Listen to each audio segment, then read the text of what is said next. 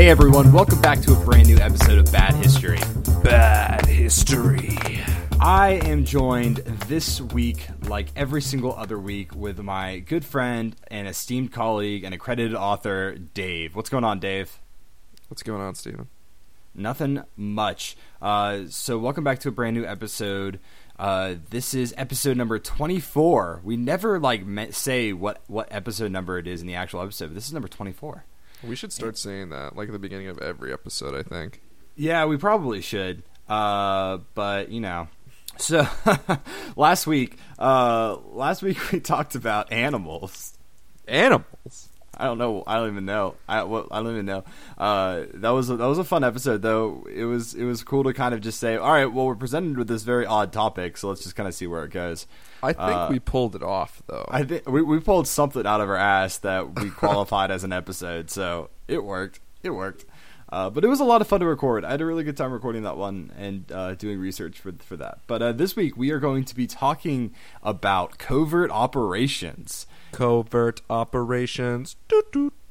So we're going to be talking about James Bond and Austin Powers, and mostly Austin Powers, I would probably say. But I think we found some good ones this week, and I think it should be a pretty good week. But first, before we do any of that, Dave, I got to know, you got to tell me what's going on, man. How's your week been? I feel like you're like a drug addict, and you're just like twitching and scratching. Dave, I gotta know, man. I gotta know. How's it going, man? We're recording We're recording at such a weird time that like I'm not used to this. You know what I mean? Like I'm used to being like, a little delusionally tired. Yeah, we don't record. We usually record at like night, like 9 o'clock, 10 o'clock, and it's 5 o'clock, almost 6. Yeah, and I'm not used to this. I'm not used to being we're alert. Usually like in an exhausted chill, but now you're just a little. Well, anyway, this week, what did I do this week? Just like watched some movies randomly. Played like a lot of fighting games on the old video game box. But something kind of crazy happened yesterday, Steven. So we were supposed to record yesterday, but like 30 minutes before our scheduled Skype call, the fucking tornado siren started going off in my town. So like we're sitting there and it's raining, and then all of a sudden we're like, "Do you hear that? Do you hear that noise?" And we open the window, and there's a tornado that landed in my town in Indiana. So we had to grab the cat, put her in a box, put that box in another box, and then we had to go to like a basement, like apartment of a friend's to hunker down, because we live on the 3rd floor. So that's not exactly tornado conducive, is it? Yeah, it's not where you want to be in a tornado. We also have lots of windows in the house. It's just all glass. Yeah, and so we got the fuck out of there, and we just kind of hunkered down and chilled out until the warning was over. A tornado actually touched down in like our county, and it was heading towards us, but luckily it came nowhere near where we were staying. Steven. Yeah. Did you do anything interesting this past week involving but not requiring seeing any good movies, reading any good books, or playing any good video games? This last week was pretty chill. It was pretty chill. Just kind of hung out. I'm done with student teaching, so I'm kind of just taking a break for a little bit. I'm starting a long-term sub position on in a few days, so I'm just kind of taking it easy before that, and then that all starts up, and that will be crazy, and I'll probably have remember when there was stress, Steven, like a month and a half ago? It's probably going to go return to that again, so that'll be fun. Okay.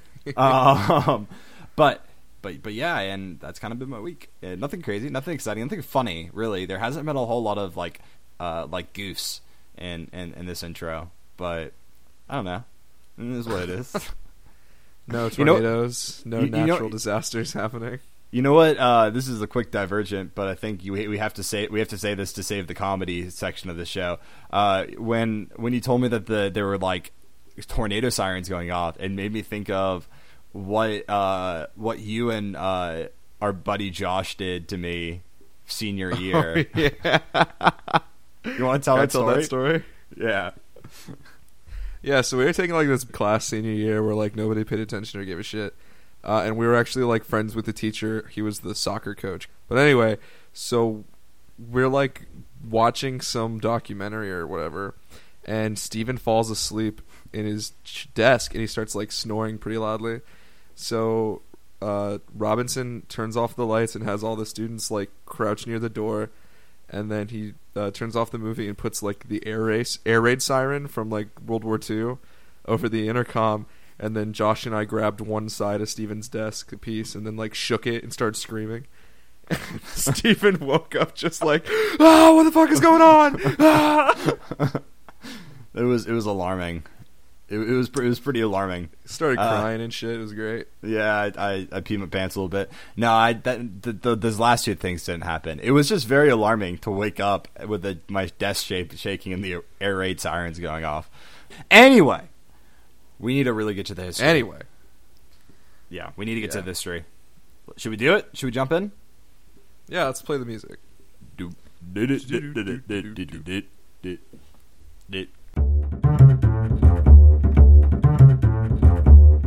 Okay, Steven. Yeah. So, covert operations. So, I want to give like a little definition of covert operations. They are operations done covertly. Ooh. That's all you need. Ooh. So, like, under the cover of darkness? I think, like, the actual definition is it's a government or military, whatever, operation that if you get, like, if it fails, nobody can trace it back to the government or something like that. Does that make any sense? Mm-hmm. So, like... No, yeah, that makes sense. Like, if they succeed or they fail, I guess it can't be traced. So, that makes a lot of sense, especially with my covert operation.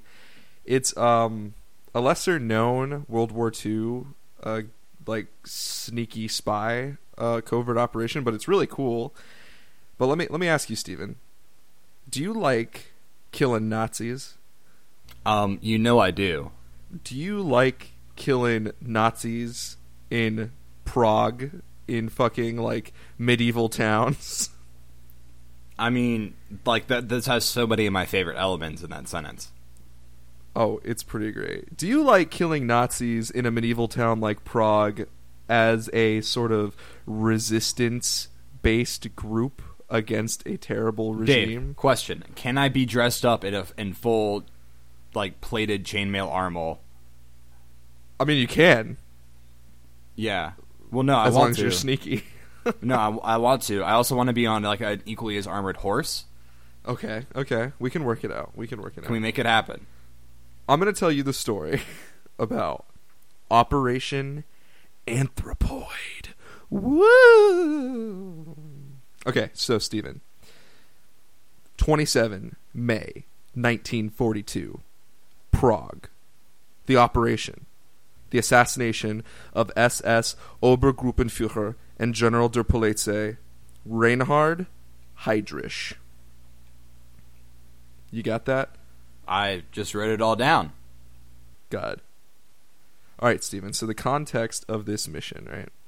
In September 1941, Hitler's Nazi Germany had a pretty powerful stranglehold on Europe. This was really the zenith of Nazi Germany's power. Almost all of continental Europe was under the control of the Nazis at this point, right? A few exceptions, of course. Spain, Switzerland, Sweden... but pretty much from the Atlantic all the way to Russia was under Nazi control. So Reinhard Heydrich was appointed to the position of Proctor of Bohemia and Moravia. And these are sort of counties in Czechoslovakia. They're really big, important ones, right? He was decided to be the replacement for this other guy named Konstantin van Neurath. The reason is because Hitler believed that Neurath was too easy on the Czechs and gave them too much freedom. So you can kind of understand the expectations that Hitler has for Heydrich coming in and replacing him. Right. So Reinhard Heydrich comes to Prague to push the notions of production for the army, but also to crush any resistance sentiment. He good. became a de facto dictator and was nicknamed the Butcher of Prague, among other things. He was so feared and so powerful that he actually rode around the city during the day in an open-top convertible, and he sat in the back seat. He was so not worried about anybody trying anything. He was that arrogant. And Czechoslovakia was terrorized pretty much into a state of anti-resistance. You might know this, but other nations that were defeated by the Third Reich, they had strong underground resistance forces. Places like Greece, France, and Poland. But in Czechoslovakia, the former government just fucking bailed and ran to Britain. And a lot of exiled governments did this. You might be familiar with sort of other resistance groups where the majority of the operations and directions came from Britain. But the Czechs didn't have this. And this made the British a little antsy. And this prompted the exiled Czech government to put into motion a plan that would hopefully galvanize the people and show the world that the Czech people are not happy with the Nazis' rule, right? So planning for Operation Anthropoid actually began on October 20th, 1941. The Czech exiled government planned alongside the British Special Operations Executive, also known as the British SOE, Warrant Officer Joseph Gabčík, and Staff Sergeant Karel Svoboda were chosen as the operatives for this mission. But at the last minute, there was a change that had a guy named Jan Kubriš replacing Svoboda. And this really delayed the mission because Kubriš was not trained, and he didn't even have the false documentation prepared. And remember, this is a very high-stakes mission. They're trying to assassinate a member of the SS, a de facto Hitler's second-in-command in Czechoslovakia. I don't exactly know all of the different titles, but he was an Obergruppenführer, and that seems pretty big. There's lots of letters in that word. It's very long word, and the Germans are known for really liking their very long words. But I do think it was a very important title. I think someone who does kind of he doesn't report to anybody but Hitler. Yeah. And so Heydrich was really important, and this was such a high stakes operation because it would not only hopefully lessen the oppression on the Czech people, but it would also show the highest ranking Nazis that nobody was safe, right? That anyone could be a target. And the fact that they have this sort of delay in the mission and this guy coming in as a last minute replacement, it doesn't sound too good. Not to foreshadow too hard, but it seems like they might have wanted to wait a bit longer and train him, but they didn't have enough time. So on December 28th, 1941, the team, Gabčík and Kubiš, are airlifted from the UK and land in the town of Nevízdy, around 30 kilometers from Prague. Along with them came 7 Czechoslovakian army exiles and 2 other special force teams with other missions that I didn't find any documentation about while doing this research. I'm sure I could if I dig deeper. But their names were fucking Team Silver A and Team Silver B. Nice. What the fuck were those guys up to? That's awesome. Yeah, could you imagine? I'm on Team Silver A, going in to kill some Nazis. Killing some Nazis. Cool. Oh, shit.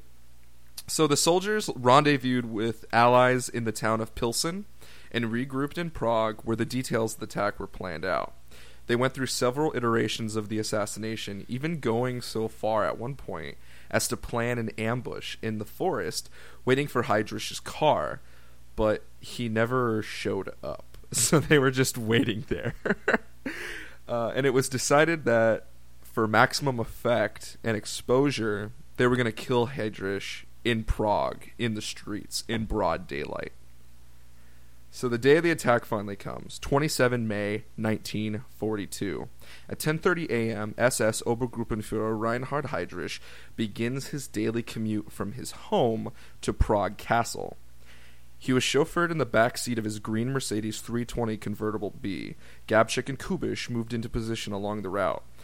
They awaited for him at a sharp turn that would force the car to slow down. At around 10:32 a.m., as the car approached, Gabčík steps out in front of the car and opens fire with his Stern submachine gun. But the gun jams. Oh. Right? Oh, man. Heydrich orders the car to stop and stands up in the back seat, pulls out his government-issue Luger and starts shooting at Gabčík in the middle of the street. From an alley behind, Kubiš threw a briefcase, containing a modified anti-tank grenade at the car. It misses. It hits on the rear bumper and detonates on the back fender of the car. Jesus. But luckily it still hits Heydrich, who was standing up at the time, right? Mm-hmm. So the shrapnel from the car tears into Heydrich, and also Kubiš is injured pretty badly in the attack. Immediately following the explosion, Gabčík grabs Kubiš, and they fire their Colt M1903 pistols at Heydrich's body, but every shot misses. Jesus Christ. So Heydrich, unaware of his injuries, stands up in the flames and starts to return fire at the two as they escape down the street. Heydrich eventually collapses, and his driver returns to help him. Heydrich commands that he chase Gabčík, and he leaves Heydrich alone in the wreckage and chases Gabčík, who's apparently on a bicycle at this point. Gabčík turns a corner and hides in a butcher shop and shoots the driver in the legs as he comes by. At the end, finally, Gabčík and Kubiš finally meet up and escape to a safe house by tram. So, the aftermath of the assassination, which did not go so well. No, that sounds pretty poorly put together. So, in the end, Heydrich had a slow and terribly painful death. He languished in the hospital for 7 full days until he finally went into shock and spent the remaining 4 hours of his life in a coma. During emergency surgery, they pulled his spleen out, reinflated a lung, pulled a broken rib out of his other lung, and found remnants of the grenade and upholstery from the inside of the car in his body cavity. So this guy got fucked up. Nice. He was actually really good friends with Himmler, who you might know, who was leader of the SS. Himmler actually sent his own personal doctor to take care of Heydrich. Wow. So after Heydrich dies, the Nazis retaliated, and it was really brutal. And this kind of brings into question, even though Heydrich died, the assassination was successful. Was the mission successful? So 13,000 people of Prague were arrested and put into various camps. And then approximately 5,000 Czechs were outright killed in retaliation. False Gestapo intelligence linked the assassins to the two towns of Ladice and Lezaki. Ladice was destroyed on 9 June 1942. 199 men were executed. 95 children were taken prisoner. 81 later killed at Kelmo extermination camp. 195 women were sent to Ravensbrück concentration camp. And then for the other village, Lezaki, all men, women, and children were killed on the spot, and both towns were burned to the ground. Jesus Christ. As for Gabčík and Kubiš, through a series of interrogations, the Gestapo found the safe houses. Gabčík and Kubiš hid at Karol Boromecki Church, which was an Eastern Orthodox church in Prague. They are eventually found there, and a large firefight takes place with them and the remaining soldiers who they flew in with. Kubiš died in the firefight against the Gestapo, but Gabchik, along with the rest of the team, committed group suicide in the church Ooh. crypts. Ooh, Also, God. all of the clergy and like church staff were also killed because Damn, they were helping them that's out. that's nuts. Yeah. So, despite Good Lord. this mission of assassination technically succeeding, nobody really enjoyed the outcome. Only one Gestapo leader, the SS Obergruppenführer Reinhard Heydrich, dies. But in response, 2 towns are completely destroyed. Hundreds of men, women, and children are killed or sent to camps. And then the entire team involved was killed in the church along with the clergy there. And the guy that they got to replace Heydrich was actually way sterner and way harder on the Czech people. Although this sort of did galvanize a little bit of an underground resistance in Prague and the rest of Czechoslovakia, which is the main purpose of the mission to begin with. So it's really hard to say if this mission is a failure, because in terms of paper, all the objectives were completed and everything else was sort of just coincidentals, you know? Right. And honestly, that's how a lot of covert operations go, especially when they don't go according to plan. The ones who commit the operation usually are responsible for a lot of secondary casualties. Yeah. And it's sad, but like that's what the exiled Czech government and the British SOE thought was necessary and acceptable to deem this a mission success. So that's Operation Anthropoid, the assassination of SS Obergruppenführer and General de Police Reinhard Heydrich. Happened in Prague, May 27th, 1942. It resulted in a lot of bloodshed, but it took out one of like the highest ranked Nazis during the height of Nazi Germany and World War II, and sort of started planting the seeds of the underground Czech resistance. So there you go. Damn. That's good scrolls, man. That's crazy. Thanks, dude. That's like how what it brings the question: how many of those like do we not know about? You know what I mean? Yeah, right. Like especially in World War II. Yeah, there's like, you know, a lot of famous sort of Nazi killing stories, you know. There's like, you know, Valkyrie, where they wanted to kill Hitler. And there's like, you know, a bunch of the Nazi hunters in Brazil and Argentina. But this is a story that like you might not have heard about necessarily, even though it was deemed a success, because the aftermath was so bad, you know. So many people died as a direct result of this. Yeah, no, for sure. That's nuts. That's nuts. Wow. Well, should we move on to my story? Yeah, dude, let's get your covert operation going. Play the music. Doom. Doom. All right, Dave. Yo. So, today, on this episode, I am going to be talking to you about Operation Azorian. Have you heard of this before? Nope. Okay. So it's called Operation Azorian or Project Azorian. But this whole operation, which was undertaken by the United States, the whole goal of it was to recover a sunken Russian submarine in 1974. So, wait a minute. Yeah. Wait a minute. Is this the hunt for Red October? You know, it could be.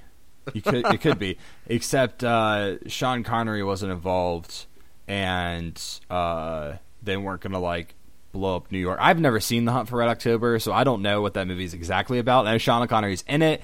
I know there's nuclear warheads on the submarine. I know there's like something about something. But anyway, so Dave, as you know, America and the USSR were not exactly buddies in 1974. No, I agree. I agree.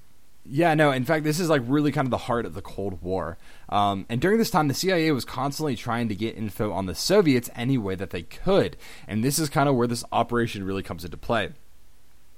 So in 1968, the United States gets word that the Soviets lost one of their submarines, the K-129, which is not a super creative name, but I mean, I don't think the Soviets were really known for their creativity. Yeah. They make great macaroni pictures, but I think that's about it. What? But shortly after this, the U.S. witnessed a multi-week intense search mission by the Soviets attempting to locate this ship. So the United States, I mean, they are aware that the Soviets kind of lose track of one of their submarines, and this is really sort of, this is kind of driven home when they witness the Soviets having this like crazy intense multi-week search mission to try to recover it. But the Soviets were unsuccessful, and this is because it wasn't exactly easy to find a missing submarine in 1968. A lot of tracking that they had on these ships was based kind of around guesstimation, even with the info that they were getting from the submarine. When a submarine goes dark, they really can only narrow down the area down to a several mile area zone. And even then, they could still be off. It's very hard to figure out exactly where they lost the sub. Yeah. But the U.S. wanted this submarine. They wanted it really, really bad. First of all, it contains 3 nuclear warheads, which by themselves are worth the trip to try to get this sub. Just getting those nukes would be entirely worth the effort and the trip. But secondly, the ship most likely carried a bunch of classified documentation and technology that could be incredibly beneficial to the United States. Yeah. So that's why they wanted this ship. They wanted this submarine to get the warheads and to get the information. And so due to the hubris of the United States, they kind of believed that they could succeed where the USSR failed and find the K-129. And they do eventually find it, and how they found it is really, really cool. So the Navy had this set of this hydrophone network set up in the Pacific Ocean, which is I kind of assume is just like big microphones that they put in the ocean, or something to that extent.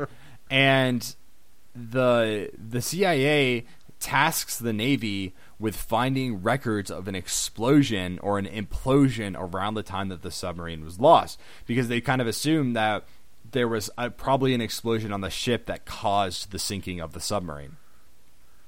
And kind of crazily enough, this works. They found a very, very low frequency explosion and were able to isolate it to a specific longitude and latitude, which I think is nuts that they found this really, really tiny, faint explosion and were able to get super specific with where it took place. But the U.S. then sent out one of its submarines carrying a huge clusterfuck of lights and cameras to go find it.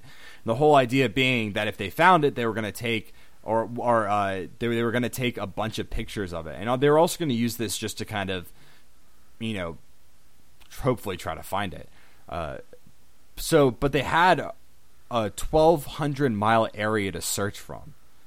Pretty big area. But after 3 weeks, they finally found it. And this was a huge victory and a huge stroke of luck for the United States. Nice. However, nothing was really done with this info for another 6 years. So this is 1968 when it happens. The ship isn't actually recovered until 1974. So there's a 6-year gap. And there's a few reasons why there is this such this big gap. One, they didn't exactly know what to do with this information. I mean, how are they supposed to recover a submarine in the middle of the Pacific Ocean that was 3 miles below the sea level? It's not exactly an easy task to do that.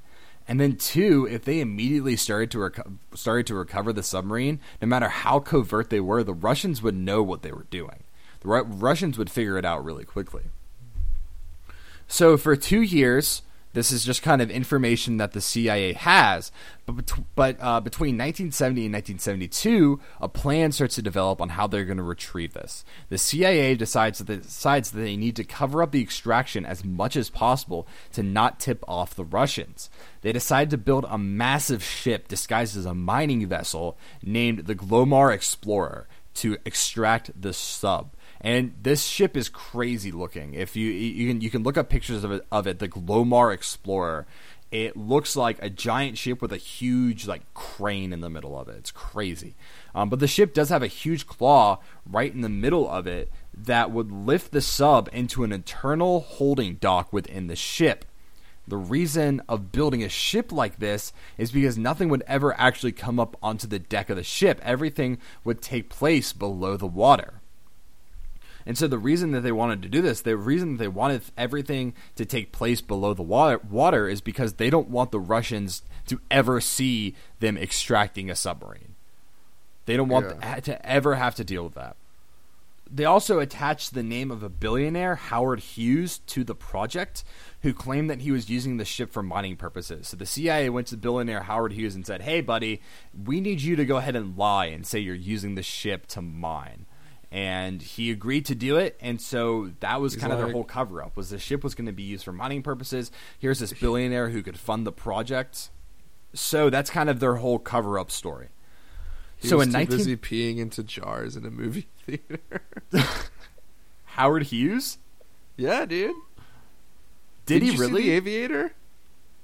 No, I didn't see The Aviator. God damn it. I'm so sorry. I'm throwing these at you. This is the second time this episode. Oh. In 1974, the ship left California and made its way over to the extraction site. The ship made it successfully to the site and began extracting. But while they were there, 2 Russian ships approached them at separate times. However, they were able to avoid detection somehow. Somehow they were able to convince these Russians that no, they were not extracting a Russian sub that they knew was around that general area. But but somehow they were able to do it. Somehow they were able to shoo these Russian ships away. The operation was mostly a complete success. Kind of like yours, it was considered a success, but it did have some failures. So while the claw was lifting up a section of the submarine had kind of broken off into 3 separate sections. And so while the claw, yeah, it's not good at all. So while the claw, and I kind of want to explain how this claw works. So it's set up in a lot of the same ways that oil rigs are set up, where you kind of are constantly, you're drilling a hole and laying pipe down as you're drilling, and then you can kind of pick the pieces of pipe back up. You know what I mean? So they're doing this with this claw down into the ocean, and it's a huge, giant claw. Like, it's not like a little grabby claw. It's like a gigantic kind of box-looking claw. It's insane. So while the claw was lifting up 2 of the 3 sections of the sub, the claw just kind of failed, and it dropped them back down to the sea floor. But thankfully, the first section, they had already gotten up onto the ship, and that was the section containing the nuclear missiles, which was the biggest reason to go out and grab this section of the sub. It was their primary goal was to get these nuclear missiles. And so because of this, the mission is really considered a huge success by the U.S. government. So that's pretty much it. And there was a little bit of drama surrounding this. First of all, the details of the mission almost got out to the general public. Right before the ship was set to leave, the main office where the ship was kind of being kept in got broken into, and a lot of the documents about the ship were stolen. A lot of people, or the CIA, kind of thought that there was going to be a huge leak, but it never really happened. But then also, secondly, people kind of started snooping around and started to make connections between Howard Hughes and the CIA, and was able to kind of make some loose connections, and was, these stories started to come out about, like, this ship wasn't being used for what it's saying it was being used for, and all this stuff. And finally, the Russians kind of got tipped off about this whole thing. The Russians got tipped off that the Americans were building a ship to go get this sub that they had located, and the Russians said, no, there's no way that's possible. They said there's no way they could have possibly gotten that information, and they just brushed it off. Well, guess what, Johnny Whiskey? Yeah. We got your ship. We got it. We snagged that son of a bitch. And while they were actually extracting the ships, the Russians were told again that, yes, they are extracting a ship. But the Russians at that point, there's really nothing they could do about it. But it was considered a huge success.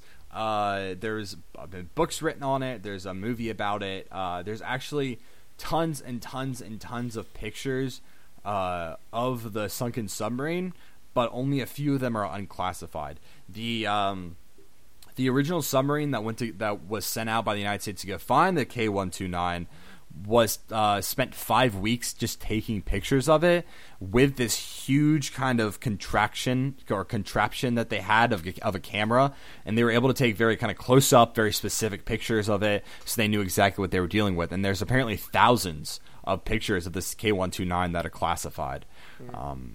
But yep, that's my story. That's my covert operation. It's a good scroll, Steven. Thanks, man. I appreciate that. Speaking really quick about how you ended your story, do you ever just like sit awake and think about stuff that will be declassified in a couple years and how like crazy it'll be? Oh, dude, I'm like, well, and I do, and I'm like, oh shit, aliens, and like who killed JFK and all that stuff. But then I also think like they're just gonna destroy that shit. They're gonna destroy the really, really gooshy good stuff before they hand it off to us. The 9/11 conspiracy will never see the light of day. Right. but yeah, no, it's crazy. It's crazy, like how much stuff we do not know about at all. That is like definitely the government definitely knows about. I mean, realistically, the president probably doesn't know about a lot of the stuff. Yeah. But yeah, no. So covert operations, cool, man. Good scrolls all around, I would say. These were some pretty covert scrolls, man. Yeah, I would say so. They snuck in, and we're good.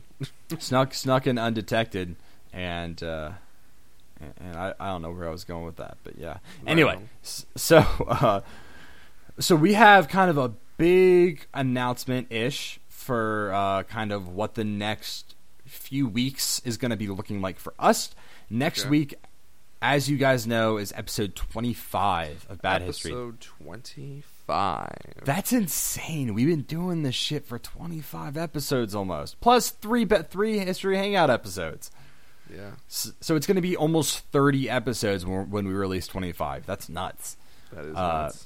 It's crazy. Crazy. Anyway, so Dave and I were talking. We're going to be doing something really, really fun for episode 25. Dave, should we go ahead and say what we're doing for it? Yeah, just go for it. Yeah. So next week for episode 25, we're going to be doing rapid fire historical misconceptions.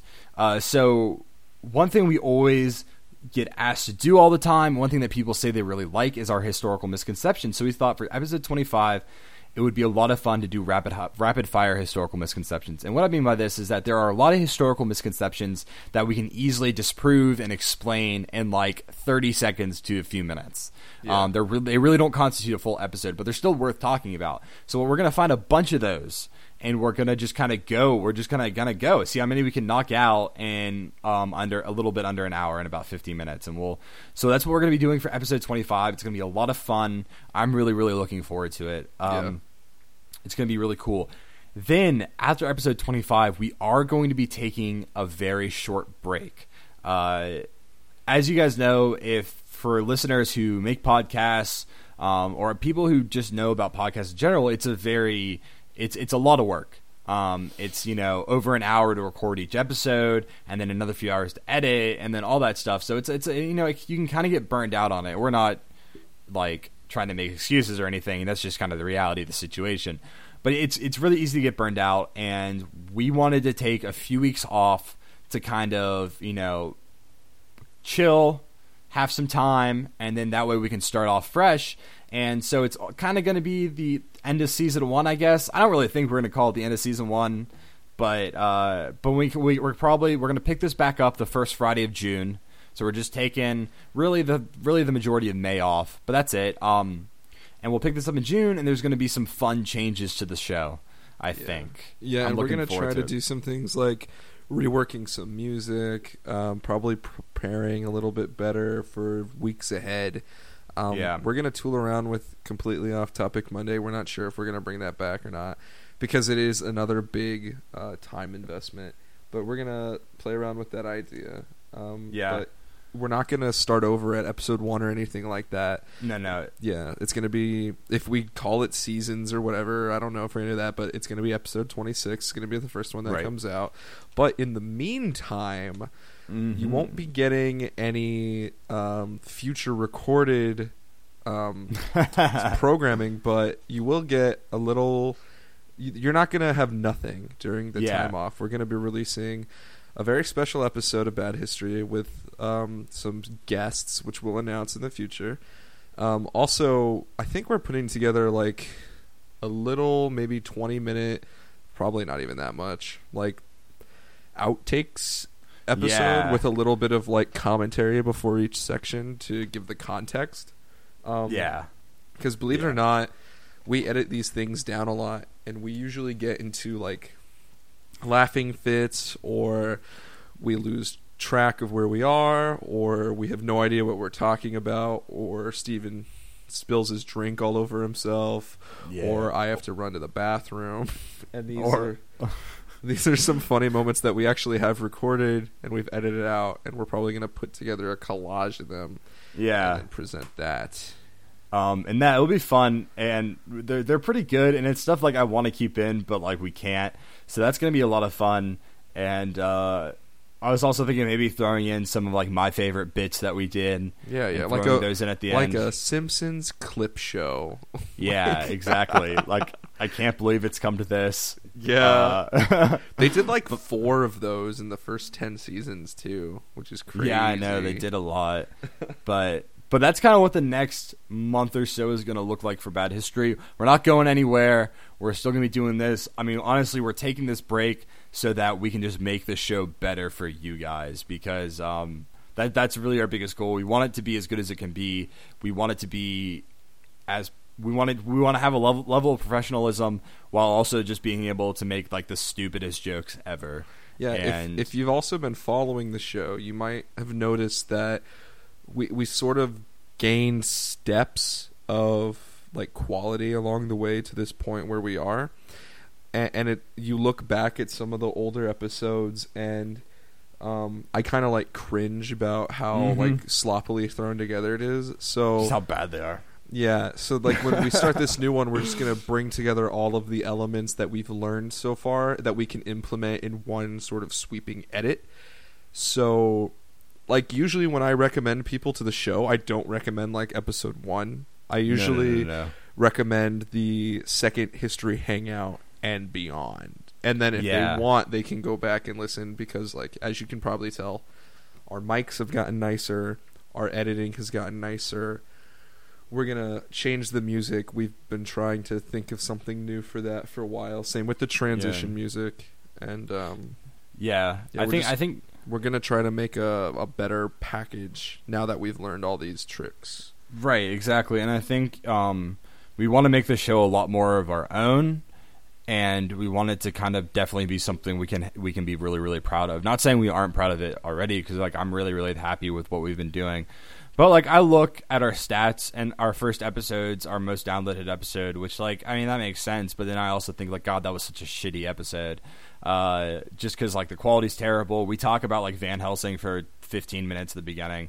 We just didn't know like when to cool it. But it's gonna be good. I'm really, really, really excited about it. If you can't tell, so that'll be fun, and we'll talk more about that in the future. But June 3rd, I think, is the first Friday of June, and so that's when we'll be releasing. Yeah, we'll shoot for June 3rd, so look out for us there. Yeah. So next week is rapid fire historical misconceptions for our 25th episode. So that'll be a lot of fun. You can send them in. We've already got a lot of good suggestions so far, but send them in to us, and we'll see how many we can tackle in about 45 or 50 minutes. But before we end the show, I want to do some quick quick promos. You can find us at badhistorypodcast.podbean.com, iTunes. Just type in Bad History, rate, review, subscribe. It can go directly to your ear holes that way. We are on Stitcher. We're on TuneIn Radio. We're on Google Play Music. Facebook, Bad History Podcast. iTunes, at Bad History Cast. Email, badhistorypodcast@gmail.com. And that is it for my promos. God. I think we're also going to try to record. Got that shit down to a something for science, that. yo. I think we should record a little promo instead of just riffing on them every week, because people are getting tired of that joke where I just tell you not to do what Steven tells you to do. So we'll tinker around with that as well. But now that that's over, We'll figure it out. Just want to say thanks for listening, guys. Good scrolls and happy history. Thank you guys. See you.